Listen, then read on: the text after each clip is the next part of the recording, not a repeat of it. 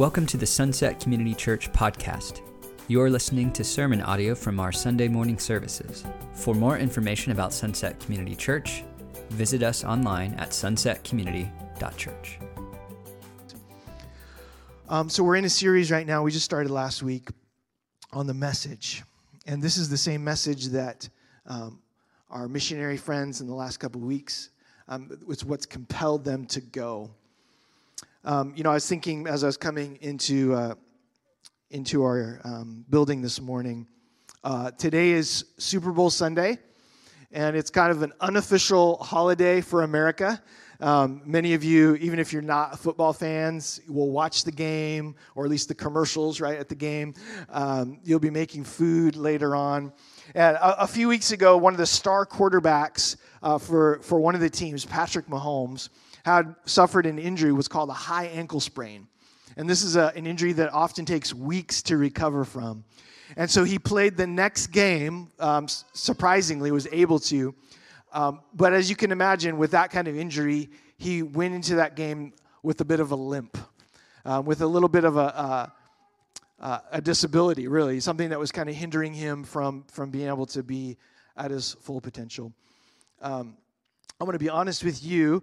This morning, as I was driving here, I felt a little bit like that. Many of you know, because I shared recently that my father's health had deteriorated pretty quickly with cancer. And this last Monday evening, I got the call that he had passed away. And for those of you that have lost very close loved ones, you know that grief is like a roller coaster. And so even this morning, I was like, I'm feeling pretty good. I'm ready to go in. And, I turn on some worship music on the way in. There's like one lyric in one song just, just brought forward the tears, right? So this morning, I'm here as an imperfect person, as a person dealing with grief. And some would even say, like, well, why don't you take a Sunday off? Why don't you hang out at home or not engage with preaching like you typically would? But the reality is for me, every week that I get to be in God's Word, it brings a comfort to me. And while one of my roles as a pastor is to share God's Word regularly to our church family, my heart in sharing God's Word isn't to give you some information or to coerce you into acting a certain way or into changing your behavior. My desire every Sunday is the same desire I have for myself when I read God's Word, is to know Him. And when I know Him, His attributes and His love, it brings something in my life that I need. It brings a comfort and a hope and a peace. Now, in saying that, the last 2 weeks as I've tried to prepare messages, they've been terrible. The first half of the week, I've started to put stuff down on paper, and I thought, what is this? It's just a rambling mess of words and random scriptures. But even through that, as I've been sitting in God's Word and I'm reading, in my own personal times, I've been reading in the Old Testament. I'm seeing the hand of God. I'm seeing the message of God that has impacted generations of people who have received it. And so this morning, I'm walking with a limp, but I'm also with you in the comfort that God brings in these times. In Acts chapter 2, there's this fantastic story of Peter and a bunch of the followers of Jesus coming out of this room, and they begin to share the message of Christ. And in this city that they were in, as the message goes forth, people started to hear it, and they started to respond to it. And this message was really a call to repentance, a call to believe Jesus for who He said He was, as the image of God present in humanity. And what happened in this moment, some might call a movement, others might call it a revival happen. People that maybe had heard of God before, there was now a renewal in their life, which is part of revival. And they responded to who Jesus was. And then others that maybe they were secular, maybe they had no religious belief at all. For them, there was an awakening that happened, and they responded to the message of Jesus. This is the definition of revival. an awakening or a renewal. And so I was thinking about that. This happened thousands of years ago, and it says in Acts chapter 2 that 3,000 people responded to the gospel in that one moment there in Jerusalem.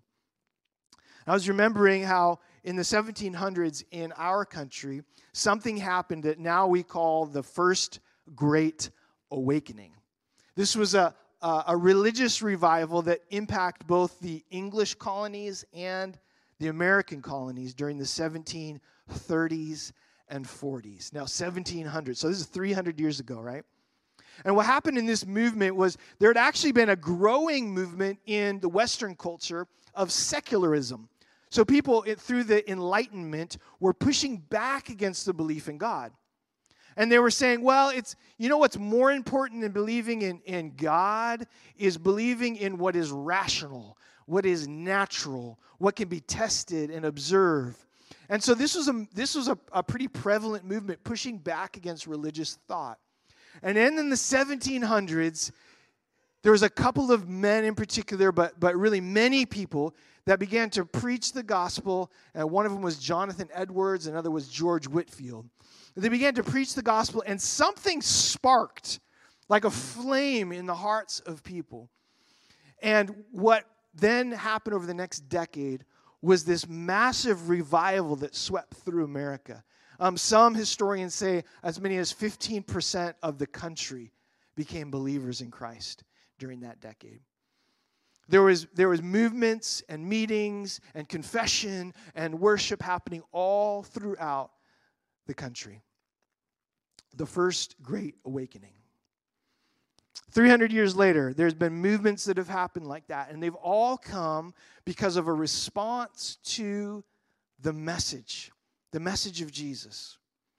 My family, and I'm going to apologize right now, I really, as a pastor, try never to inject too much of what's happening in my personal life in my preaching, but occasionally my dad is going to slip into some of my messages over the next weeks. As I grieve him, as I think about him, as I think about the legacy of faith that he imparted to me.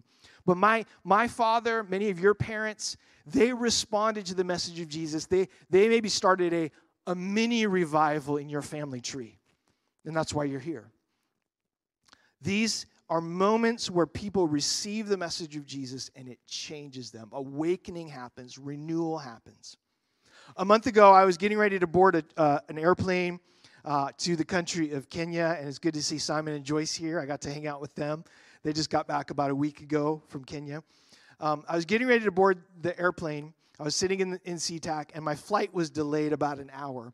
And there was a TV in the waiting room, and it was Monday night, and there was a football game going on.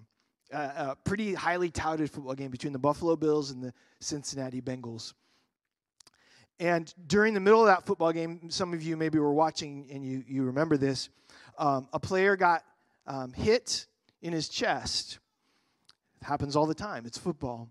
And as he got up to start the next play, he immediately fell back over. And what we found out later is this man, Damar Hamlin, had cardiac arrest right on the field. They had to do CPR for about 10 minutes.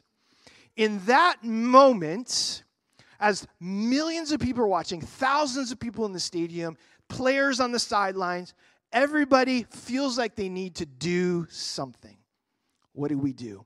And it's in that moment when our moment of powerlessness, our moment of grasping for hope, our moment of weakness, that what we believe comes to the surface. What we hope in is elevated. What do? Well, if you were watching the game, you saw what many people did. I'll show you this. They prayed.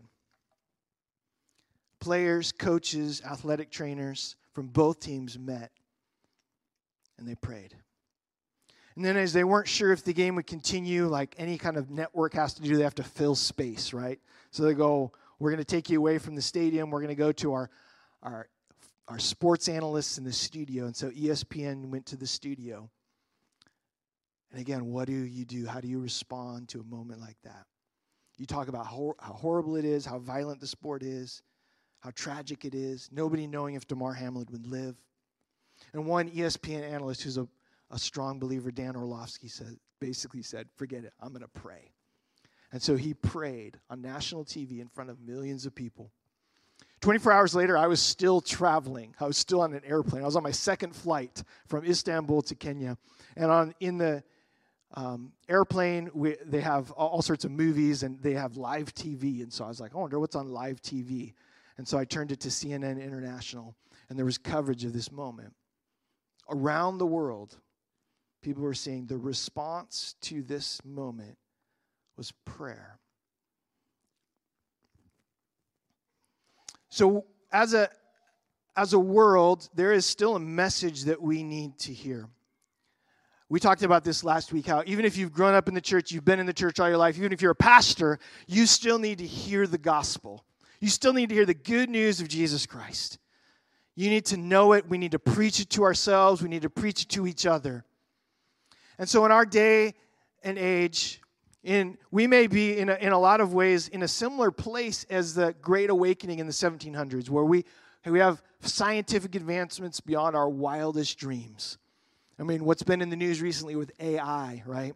Artificial intelligence. Now, ChatGPT, you can ask it any question. It will write your sermons for you. I haven't tried that yet, but it will write songs. It will take your tests, right? A time of unparalleled scientific advancement and increasing secularism, increasing denial of God. And so we're reminded today, as we sit here in this warm, comfortable, cozy church building, that this message of Jesus is still a message that the world needs to hear. People need to know that God is real. Romans 1:20 says this, "For his invisible attributes, namely his eternal power and divine nature, have been clearly perceived ever since the creation of the world in the things that have been made. So they are without excuse." The world today needs to know that God is real. That in those moments of crisis, when they're powerless to do anything, there is a very real God who made them, made the foundation of the earth that they're standing on, breathed life into them, dreamed them up, thought of them, has a purpose and plan for their life. But there's a counter message to this.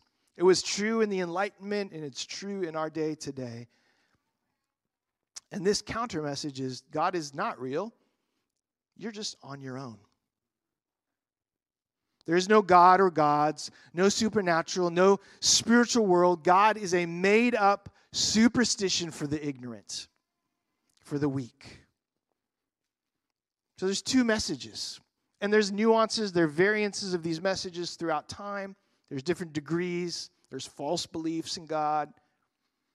There's some that would push back on some of these, but there are basically two messages.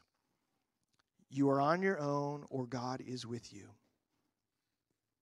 We see that as these messages are communicated and received or rejected, we see that it affects the way that people live in moments of crisis, in moments of suffering, in moments of need. And we see that even today, as the message goes out, there are people that receive it and that reject it. And this was no different for Jesus. In Jesus' life, John 1 records this. It says, "The true light that gives light to everyone was coming into the world. He was in the world, and though the world was made through him, the world did not recognize him. He came to that which was his own, but his own did not receive him.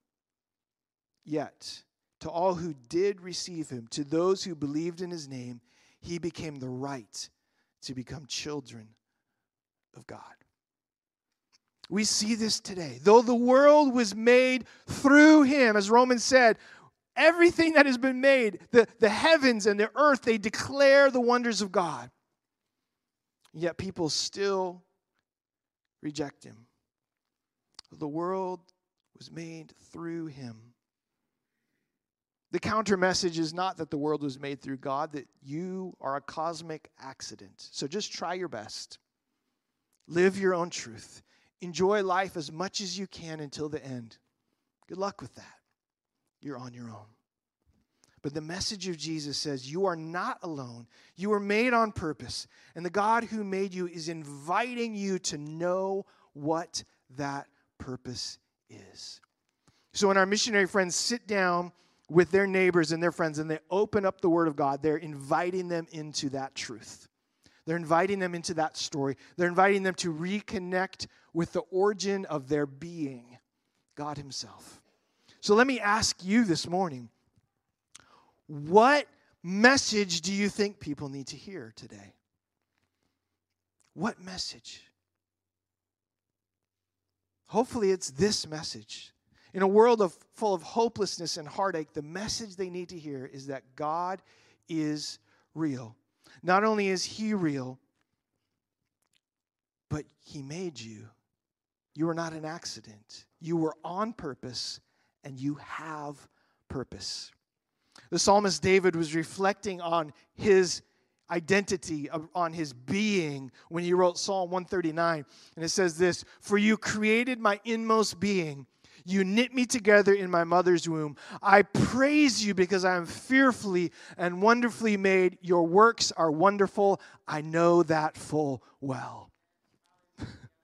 At the end, maybe he's thinking of nature and the shepherd, the sheep that he's tending, or the kingdom he was overseeing. But maybe he was also thinking of himself. Your works are wonderful. I know that full well. I know that in myself. I know that in my loved ones. Your works are wonderful. You are not an accident. You're on purpose, and you have a purpose. You know, according to the CDC, in the last 20 years, suicides in America have risen by 30%. 30%. Over 48,000 people a year are coming to some conclusion that is causing them to take their life. What message do you think that they have believed that would lead them to that point? More than 20 million people in the United States each year are gripped by substance abuse, running to self-medicate with alcohol or with drugs. What message do you think that they've heard? They are powerless to do anything. So instead of doing anything or changing anything or believing different, I will just pretend like I'm not feeling these things by covering them up. The message of Jesus, it pierces the darkness of depression and addiction to call the broken sons and daughters to the compassionate love of God, where they can be known and restored because they are fearfully and wonderfully made. People need to hear the message. The other question we might ask is, what do you think keeps people from considering the message of Jesus? We do live in a Christian nation. Many have heard the message of Jesus. What keeps them from considering whether it's true or not? Maybe it's they've never heard the message of Jesus. They don't really know Him. They don't know what Jesus is about. They have a caricature of Him, you know what I mean? Like a cartoon kind of image, something that's been represented by somebody they know. You know, if somebody says something about somebody you don't know, and then when you meet them, you're thinking, oh, they're like that, because that's what I've been told. Like you immediately have this image of who they are, how they're going to act. Maybe it's because they don't really know the message of Jesus. Maybe it's because they heard it, but they just stopped listening a long time ago. Yeah. Blah, blah, blah, Jesus saves, blah, blah, blah, He died on the cross, blah, blah, blah, blah. So they just stopped listening a long time ago. Maybe it's because the image of Jesus that's been given to them is not Jesus. Maybe you've heard about this, there's a multi-million-dollar ad campaign right now called He Gets Us. If you watch the Super Bowl today, apparently there's going to be a commercial for it. The whole purpose of the He Gets Us campaign is to kind of represent the image of Jesus to a country that claims to know Him. I've seen some of the advertisings. They're compelling in one way. but they're also not complete either. It's a commercial. So maybe one of the things that keeps people from considering the message of Jesus is the wrong representation of Jesus. And sometimes that's our fault, the church's fault. The reality, though, is for many people, the reason they won't consider the message of Jesus is because their hearts are hard. I just don't want to. I just don't want to believe there's a higher power than me. I don't want to believe that there may be some greater purpose other than the purpose I've created for my life, the purpose I've chosen to accept. I make my own destiny.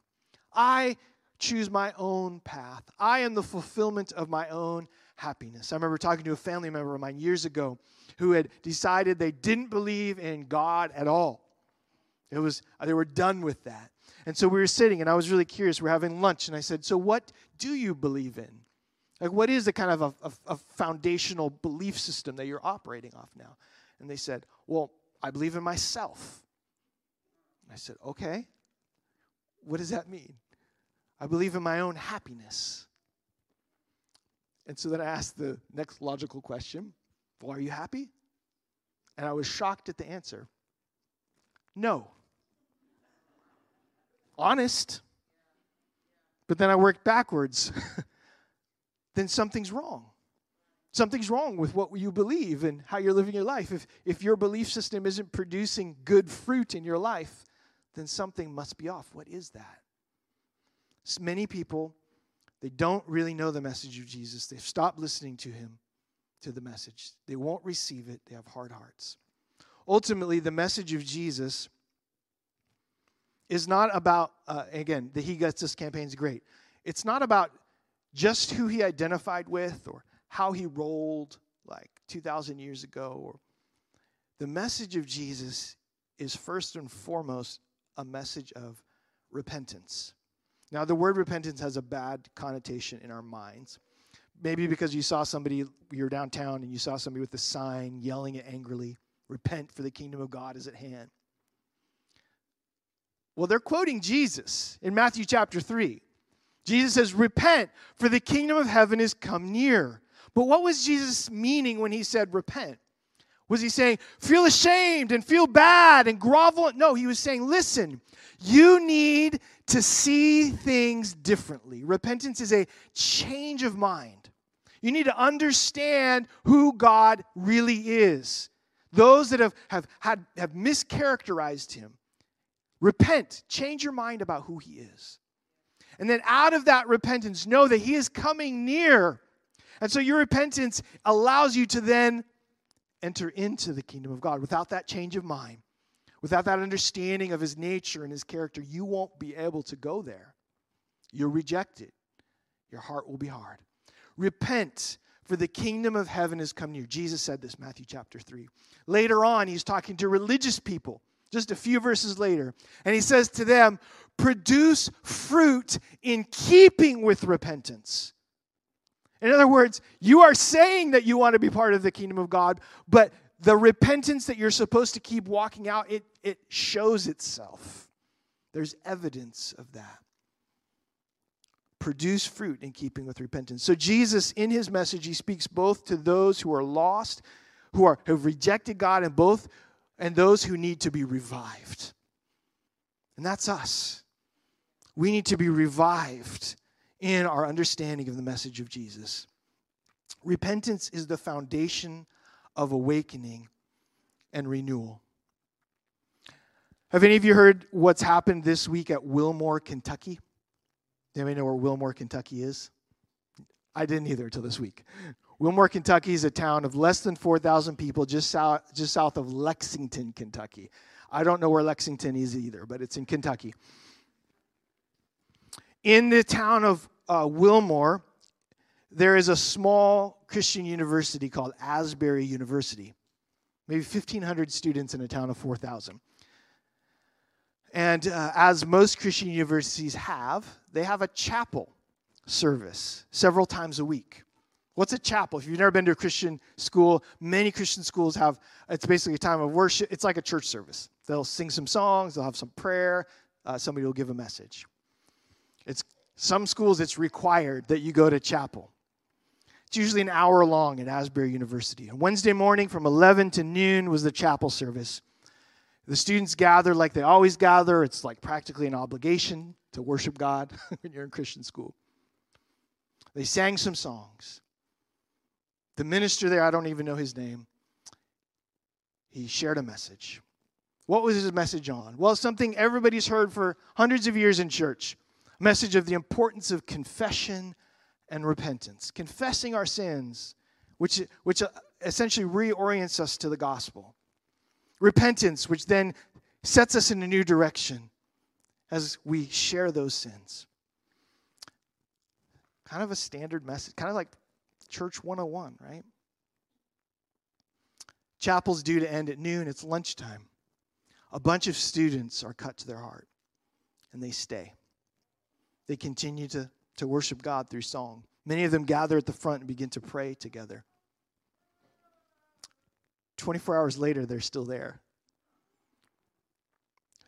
48 hours later, they're still there. Other students start to come. Some of them are skipping their classes. Some professors are like, what do we do? We're a Christian school, but these people are responding to Christ. Get back to class.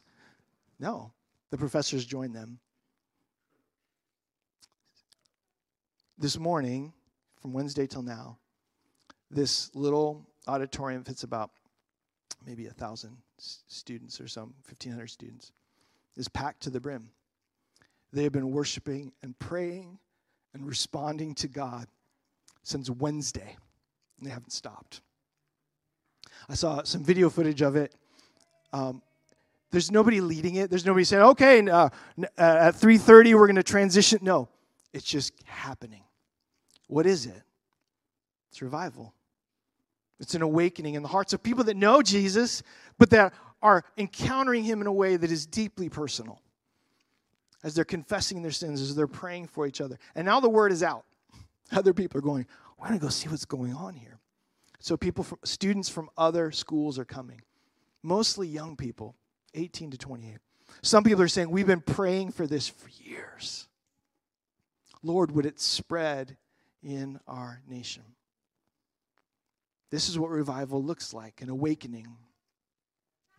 Many people today take the all roads lead to God approach to their spirituality and to their faith. And this is partly due to the fact that we live in a post-truth culture. In a post-truth culture, you have truth and I have truth, and it doesn't matter if they contradict each other as long as we both are genuine in our truth. But all this belief does is set up for a life of confusion or competition. That's what we see primarily in our American culture today. But the message of Jesus is a clear invitation in an unclear world. Romans 10:9 says, if you declare with your mouth, Jesus is Lord, that's actually a political declaration. He's in charge. And you believe in your heart that God raised him from the dead, you'll be saved. Romans 10:13 goes on, it says, for everyone who calls on the name of the Lord will be saved. Saved from all of our confusion and our chaos to a faith in Jesus that leads to the only true place where justice and mercy work together, where love and grace have a name, Jesus. He is where our souls can find the hope and the peace we need. It is in Jesus that we are saved. And this is the message that the world still needs to hear. A message that brings hope for every single person who needs it. Jesus saves. Jesus redeems. God is real. And through Jesus, we know that he wants to be with us. He wants to be with us on a football field in front of millions and in the quiet desperation of our everyday lives. God wants to be with us. And the messenger that Jesus has in mind to make this gospel hope true and real and present, the messenger he has in mind is you and me. If you have heard and if you've been changed by the message of Jesus, then you have what people need, a message of hope. I've heard it said that a person can survive 40 days without food, roughly 3 days without water, but nobody can live a single moment without hope. And there's only one place to find real hope, the message of Jesus Christ.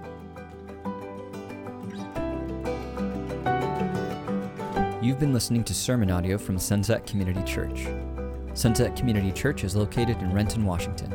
For more information, visit our website at sunsetcommunity.church.